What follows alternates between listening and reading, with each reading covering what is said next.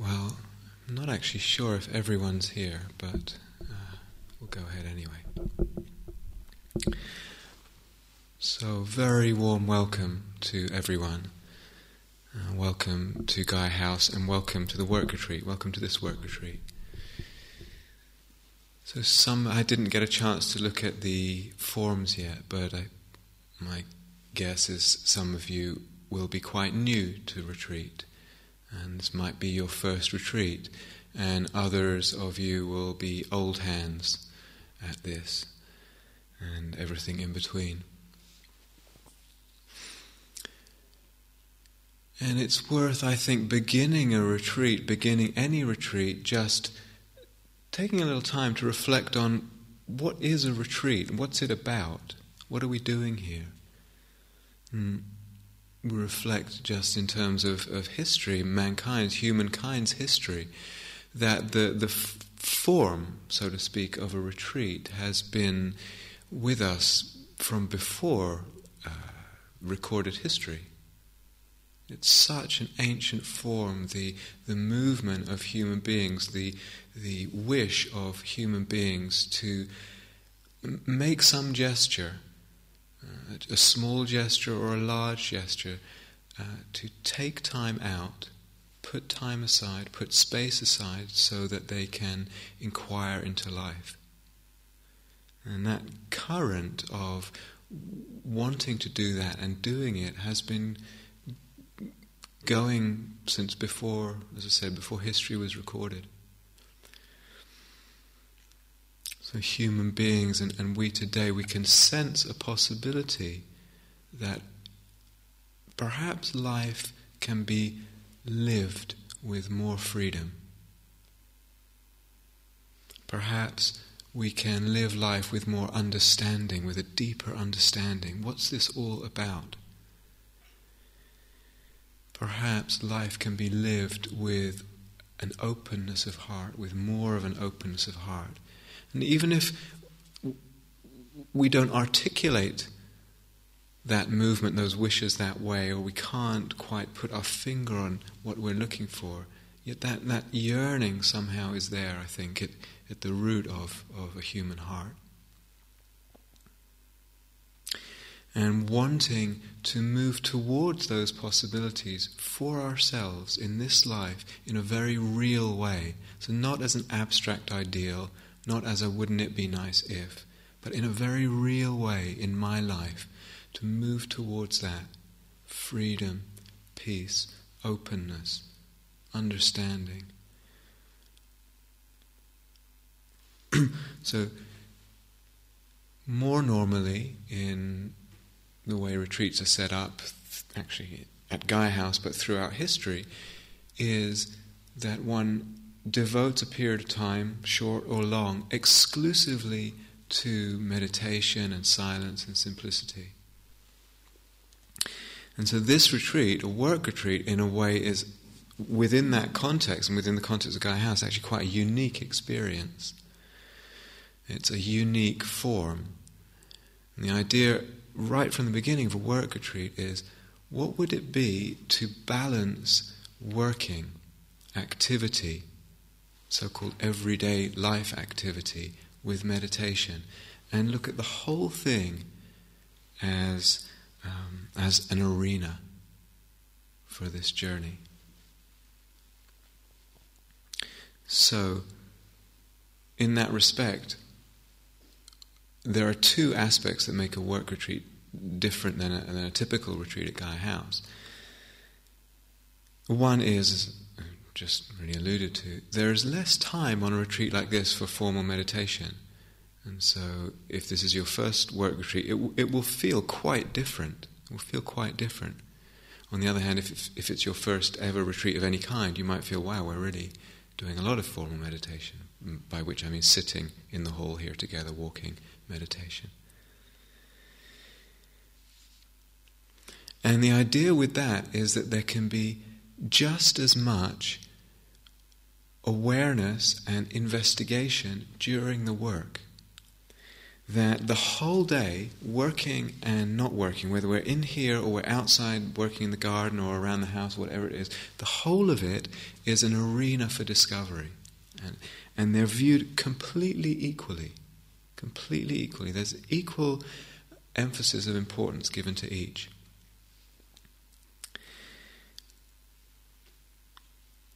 We may want to just check in with ourselves. Where do we usually lean with this?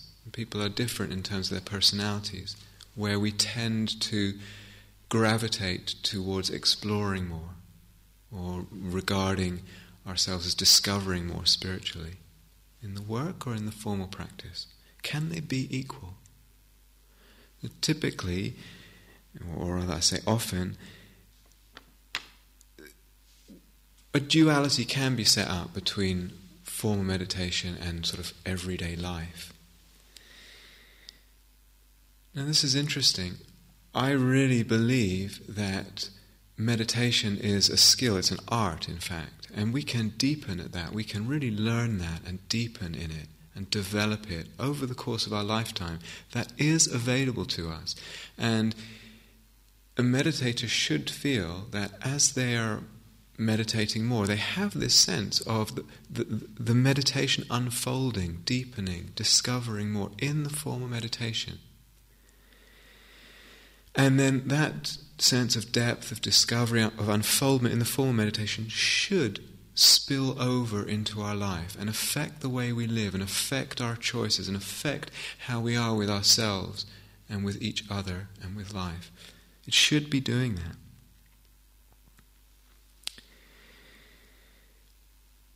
But equally, the exploration, the spiritual exploration we do in life, the care we bring to how we live, how we are with each other, how we are with ourselves, how we are in a moment of activity, of moving in the world, that forms the basis for our meditation practice. And the Buddha said this over and over and over. It forms the basis for our meditation practice.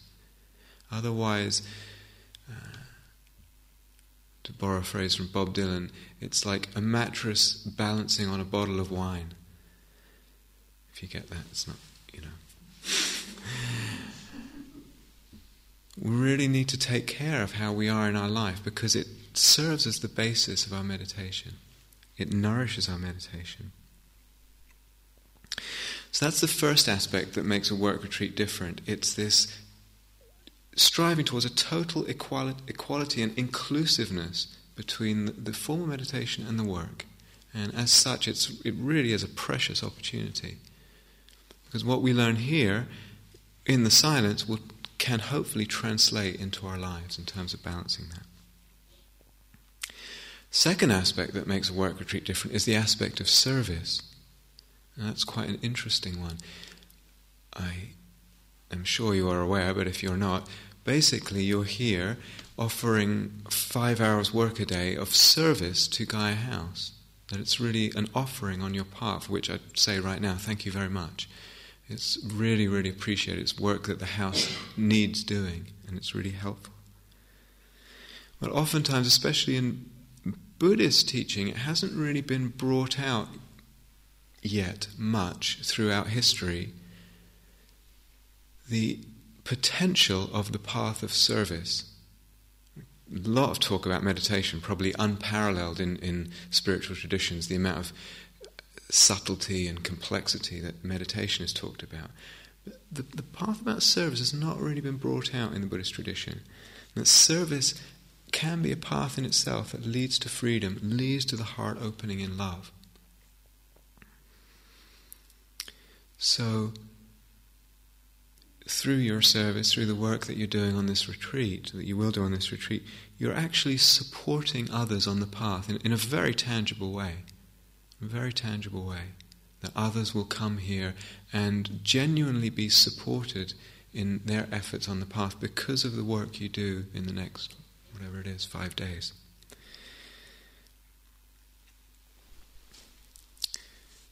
Last week, I think it was last weekend, I was invited to a sitting group in Exeter, a meditation group in Exeter.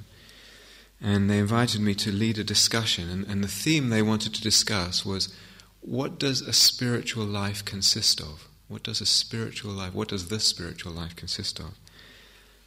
So that was quite interesting. And it was also very interesting for me just to be in the middle of that discussion, 13 people and myself, and how many views and sort of counter views and opinions, and quite interesting to see the range of what people thought about that. But there were probably some elements that could be drawn out for sure. And one of them was mindfulness, awareness, presence. And we're going to be talking a lot about that on this retreat. So a cultivating of awareness or mindfulness as the real heart of this practice. Really, really central in this practice. So the aspiration to live with awareness, part of that, partly it's through awareness that understanding comes. It can't come through any other way except awareness. And partly it's this movement to want to touch life almost nakedly, directly, want to actually meet life and open to it and be touched by it. That is at the heart of the agenda of mindfulness, is one of the things at the heart of the agenda of mindfulness. And so often we don't meet life directly. And so a lot of talk on this retreat about awareness and the practices to foster awareness, to nourish awareness, sensitive awareness, and everything that is beautiful that goes with that and comes out of that. So awareness, certainly, of course, and that's probably, in these kind of circles, the thing that most people gravitate towards as being central to the spiritual life. And I think there are two others that are really, really important. Sometimes they're hard to clarify for ourselves. One of them is intentionality, and the other is view. So intentionality and view, and the Buddha talked a lot about both of these. They're really, in a way, at the beginning of his path, at the beginning of the Eightfold Path, in fact. So, intentionality and view. Intentionality. A retreat format, a retreat form, a retreat environment is actually, theoretically at least, a very simple environment. There's not a lot going on here, particularly. Sometimes it feels like a lot going on in my head. But in terms of actual activity, there's not a lot going on. That simplicity, the spaciousness of that simplicity, allows something. It allows a human being to focus on their deeper and deepest intentions. What do I want? What do I want from this life? And the very simplicity allows that to be dwelt on. What are my deepest intentions? Sometimes we come to a retreat with very specific intentions about a situation in our life or a relationship or whatever it is. But more generally, what might they be? Sometimes we're not aware, and we need to let the simplicity allow the simplicity to enable that to become clear for us. So intentions the Buddha placed at the core of the path, really at the core. Thing about intentions, one of the things about intentions, is that they are impermanent. So we can come tonight, maybe not tonight, but tomorrow morning, full of energy and brightness and very clear intention, aspiration about what we want to move towards, what we want to open up in this retreat. Thing about them is that they shift. They slip, really, is more accurate. They're impermanent. And it's so interesting to see what happens to our intentions in life. It's not just on retreat, it's just the blessing of retreat is that you see this process more clearly. Where do they slip to? I have an intention for, if I'm really gung-ho, for complete unexcelled liberation. Where does it slip to? Come, the first afternoon, tomorrow around 4 o'clock. Check in. Where is it gone? Oh, just want that cup of tea. It's gone somewhere so seemingly insignificant. I just want to be a bit comfortable. I just want things to be a bit convenient. I just want a little bit of sense pleasure. I just want to make sure I'm in my little cocoon of security. So this is all very human, not to judge it, it's very human.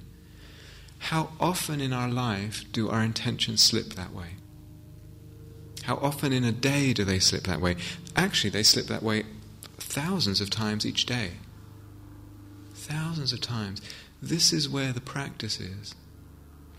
And actually, to just begin to be aware of this process is part of the practice. There's huge awareness, huge blessing in our life just to begin to see how our intentions slip. It's not often the case that they slip in a very dramatic way.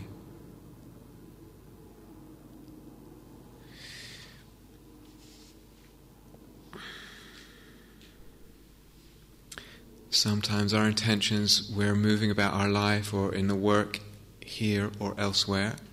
Where do the intentions go?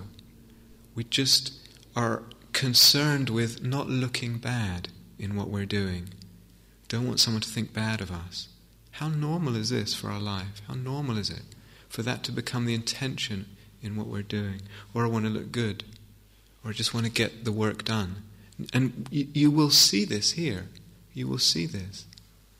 And again, one of the blessings of work retreat is that what we see in our patternings of work here on this retreat, same deal, same patterns that are operating for ourselves on the outside. And we will see that slip. And again, not to judge this, you will see it. Huge part of the practice is actually seeing it and being aware.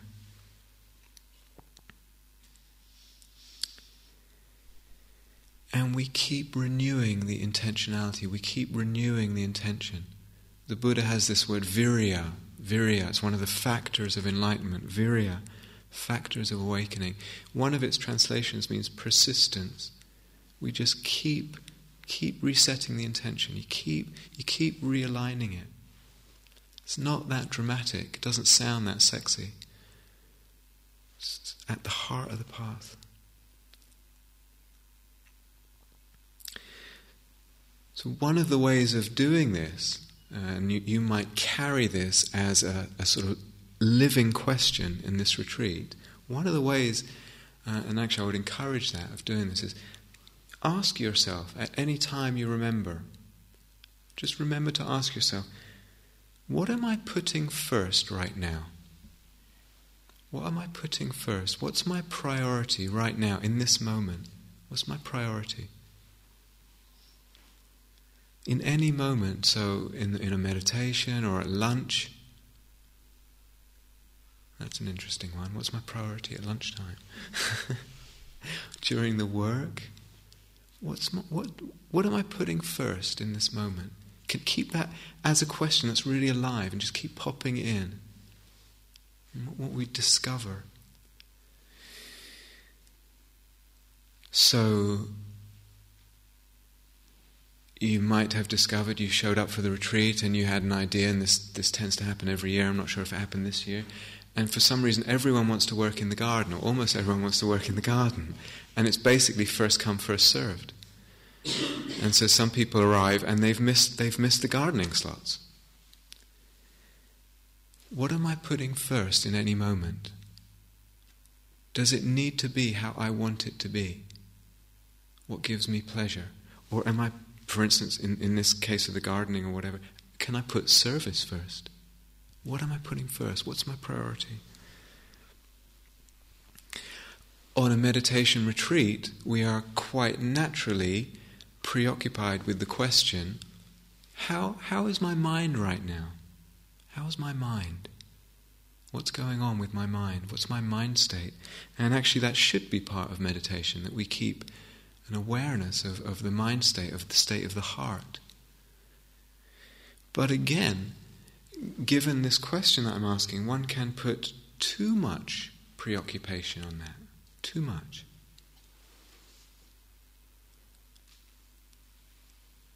So yes, we want calm. Of course we want calm. Pretty much everyone that sits down to meditate is after calmness.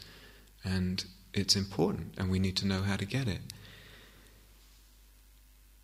But whether it's the meditation or the work, can we inquire into, is it possible to be free in relationship to what's going on? This is where that second aspect comes in, view, right view. Buddha put this right at the start of the Eightfold Path. It means that when something is not going how I want it to go, when something's not going according to plan, how am I viewing that? How am I viewing it? It's absolutely key. Again, these don't sound like very big shifts or big questions or dramatic or sexy, etc., etc. Massive, massive in their implications.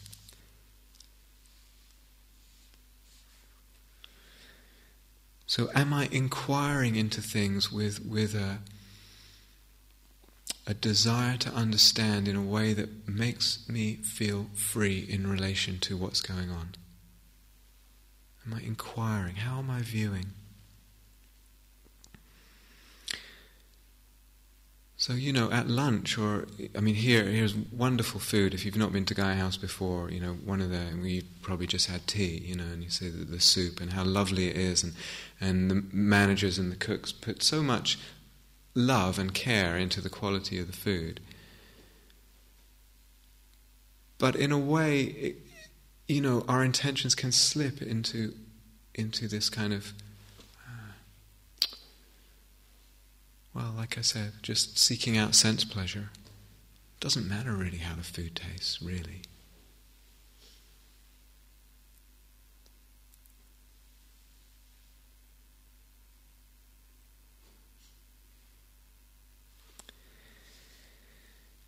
Having said all that, we need to kind of respect where we are with this. So a certain amount of comfort and convenience obviously is necessary, and for most people a certain amount of sense pleasure is necessary, and that's fine. We need to respect that. But gradually, I think part of the path is that we find comfort, ease within, and then we're looking less for it outside. And so part of the function of mindfulness is that it gives a comfortable sort of vantage point on life. We are in the seat of mindfulness, in the place of knowing.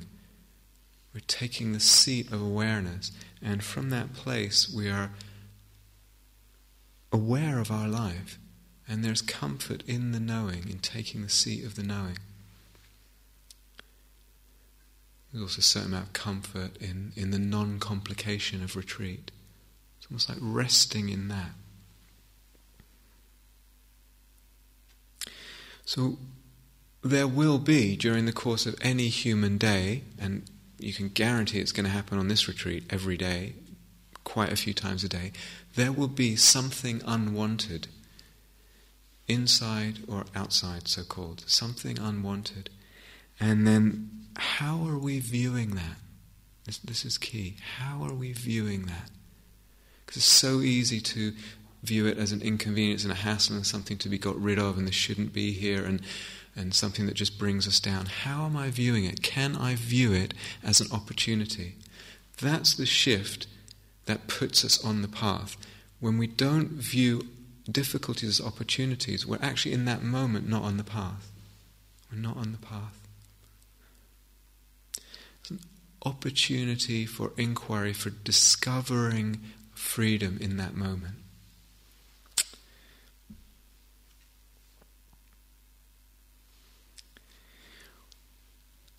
One way of kind of summing up the path, the whole path, would be taking care of the heart.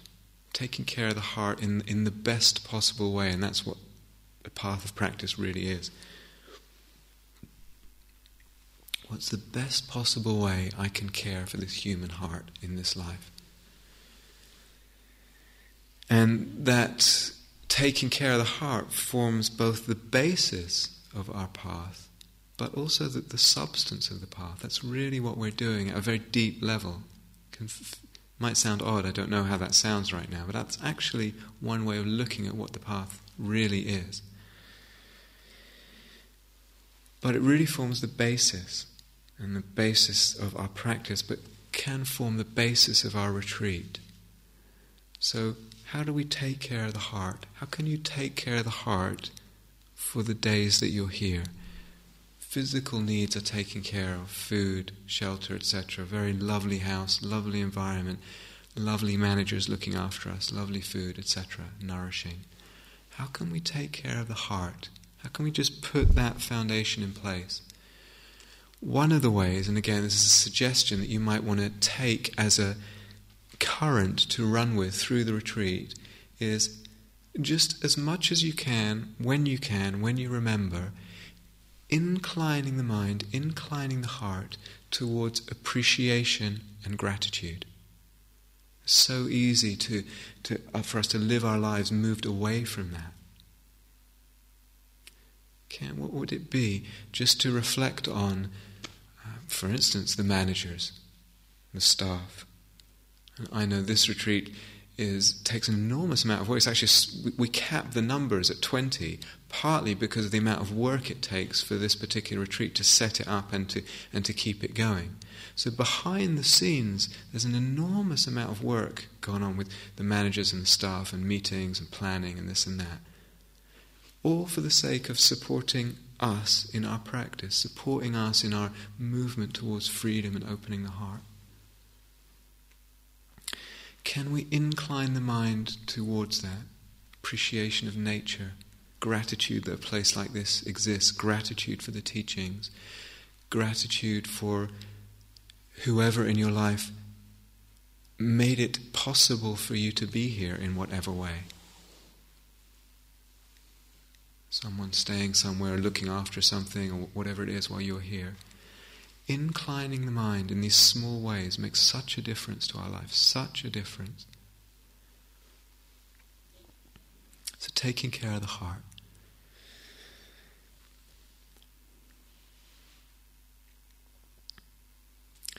With all of that, and with the view and the intentionality that I talked about, and the awareness and the taking care of the heart, there are three factors, kind of practical factors, that I want to talk about that also very much form the basis and the ongoing fabric of our time together.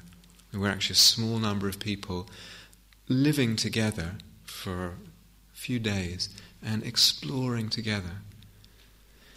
And one of the things that supports us in doing that is the silence.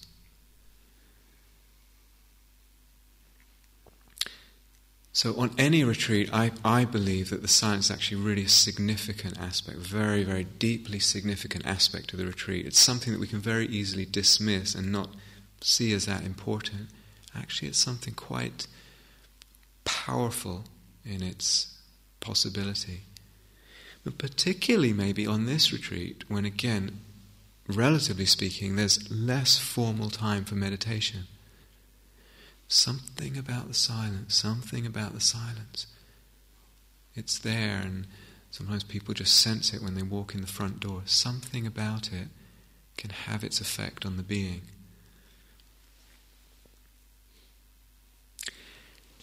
The silence is interesting. It actually doesn't take much silence. Sometimes just a little bit, a few minutes or a few hours, for that to begin to wash through the being. For it to begin to remind us of what we most deeply want in this life, where we most deeply want to be going. It's immensely powerful. Reminds us of our intentions, allows a clarifying to come into the intentions.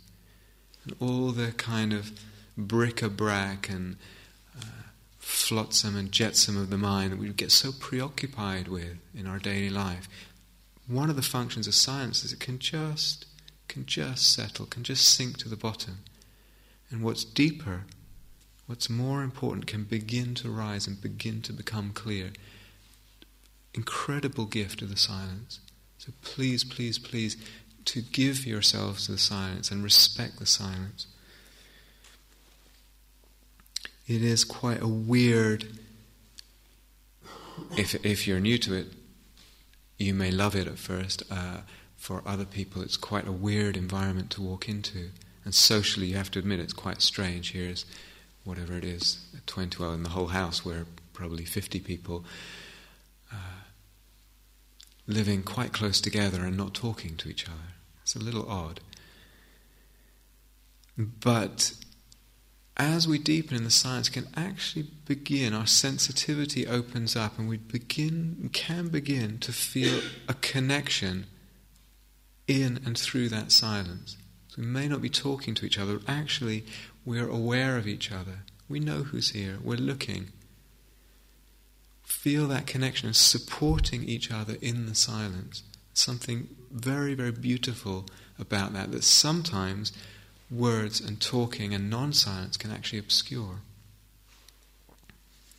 So please to give yourself to silence and just see it as supporting your own practice and supporting each other in practice.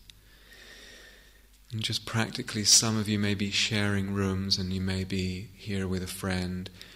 So just make an agreement not to talk for the duration of the retreat, and there will be time at the end to meet and talk together. There will be time.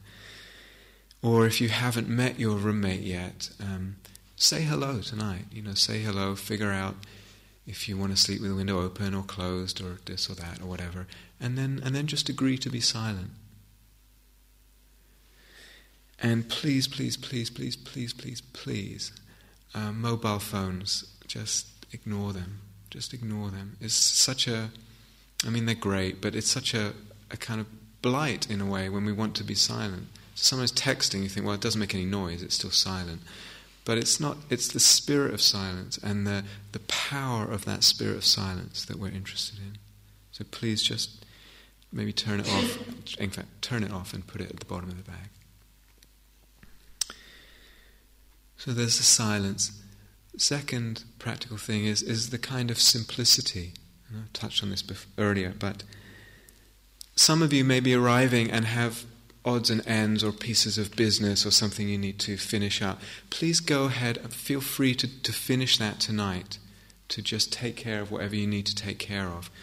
Make a phone call. If you don't have your mobile with you, there's a payphone. The managers will tell you where the payphone is.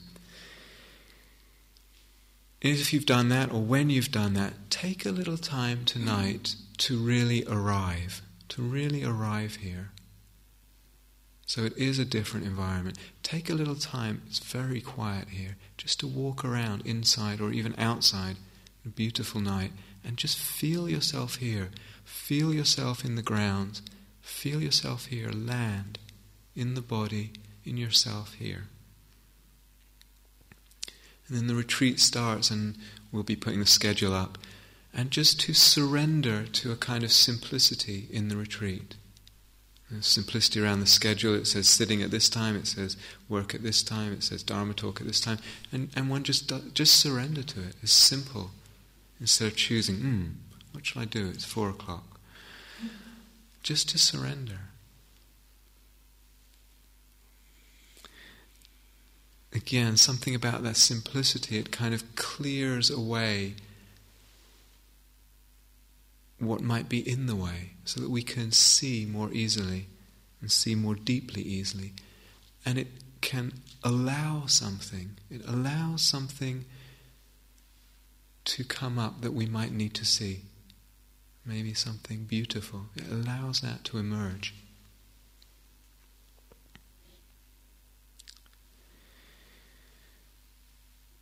And then the third thing, silent simplicity. The third thing is the ethical guidelines. Did the managers talk about? So managers went over that. I'll just very briefly mention them again. 5 precepts. And this, like the silence, and in a way like the simplicity, we are giving these to ourselves and to each other. It's something we agree on together as a way of supporting ourselves in our practice and supporting each other and supporting the whole environment and the time here. So, commitment to not harming, not taking what is not given. In the context of this retreat, abstaining from intentional sexual activity.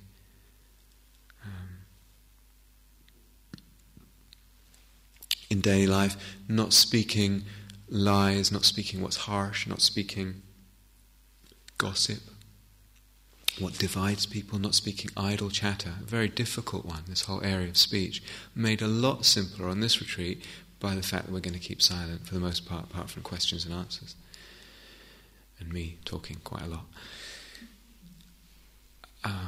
And the fifth one, abstaining from drugs and alcohol. So this retreat is a completely drug and alcohol-free environment, and for the purpose of awareness, for the purpose of clarity, for the purpose of deepening our sensitivity in life.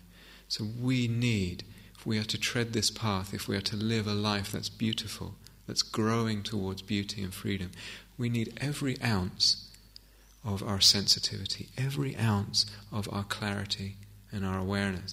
And anything that obscures that, that clouds that, that dulls that, it's just shooting ourselves in the foot from right from the bat. So these 5 precepts, we make a collective agreement together out of, they're a gesture of love to each other, of care. I care what I'm putting out. I care that what I do affects those around me and myself. A gesture of respect for each other, so that there can be trust here, so that we don't have to watch our backs. When there's trust, the heart can let down its guard and something can open. It depends on that trust being there, which depends on the precepts. So the heart opening, if that's what we're interested in, both for ourselves and heart opening for ourselves, depends on our keeping the precepts, our commitment to living with care, caring how what we do affects each other.